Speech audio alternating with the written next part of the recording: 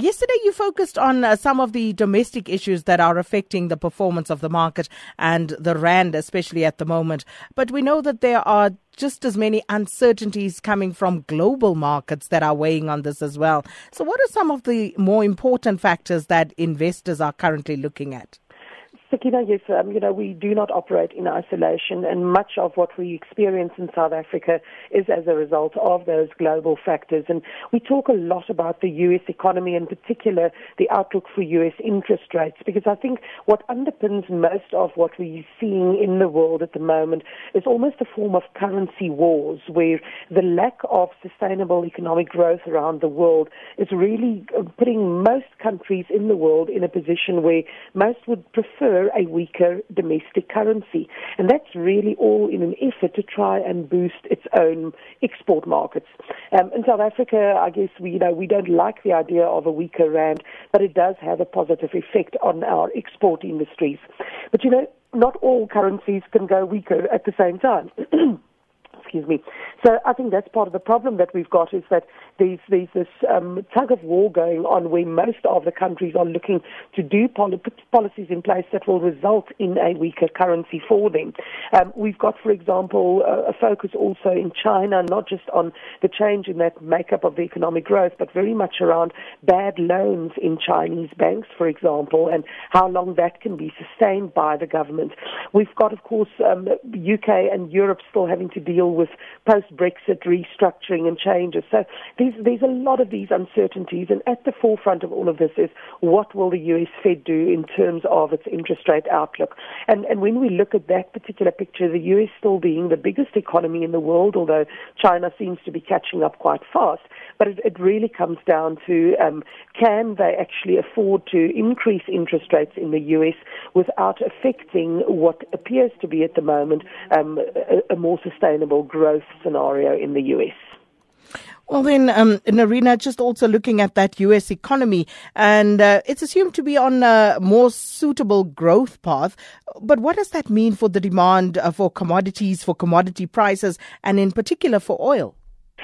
So this is quite an interesting one, because we've certainly seen oil over the last year fluctuate between sort of the strongest levels of just over $50 a barrel, and it's been as weak as $30 a barrel. Now, that is quite a broad range in which it operates, but there's a lot of expectation that alternative suppliers like your shale gas producers are more profitable at a $50 level, and certainly at $30, there's a lot of production that's taken off the table.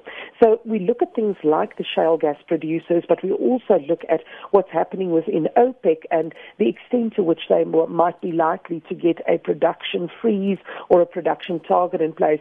And so far, none of that has materialized. And every time that there's this view from what's happening in terms of OPEC, oil price seems to retreat from that $50 a level. But one of the things that I think we are underestimating in the oil industry is the extent to which China has been building up its oil reserves, its strategic reserves. It mentioned a good couple of years ago that they want to get to the point where they will have at least 100 days worth of imports in their strategic reserves. Most estimate that to be just over 500 million barrels of oil.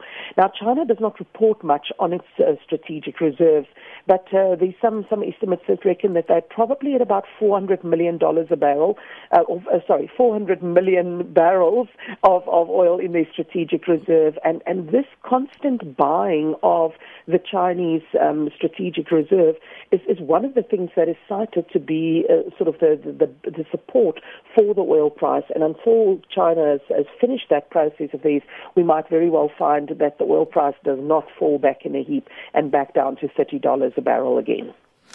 And then, Nerina, Clive and I just touched on this yesterday, because there seems to be an increasing number of private sector corporate governance breaches in the news of late. There's British American Tobacco, there's ArcelorMittal, those come to mind most readily. And the latest to make the news for all the wrong reasons is Apple, the technology giant. Talk to us about that. Yeah, interesting that some of the biggest companies around the world and on markets are ones that are in the spotlight.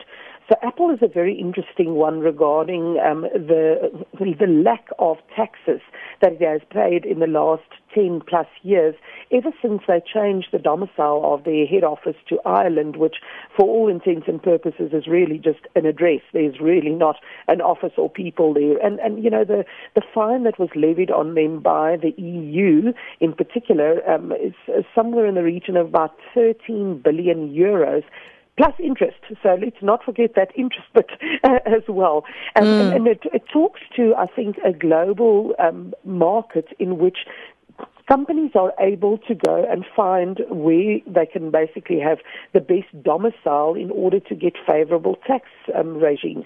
You know, we've seen some fairly illegal or immoral things going on, but then there's also the good business sense that says, you know what, if this particular country or region allows me to have my domicile here and pay less tax, why should I not do it? So I think this is going to be an interesting one to see how it plays out, especially in a post-Brexit world where there's the possibility that a lot of companies, and in particular financial institutions that have their headquarters in London and in the UK, might leave because of the Brexit decision.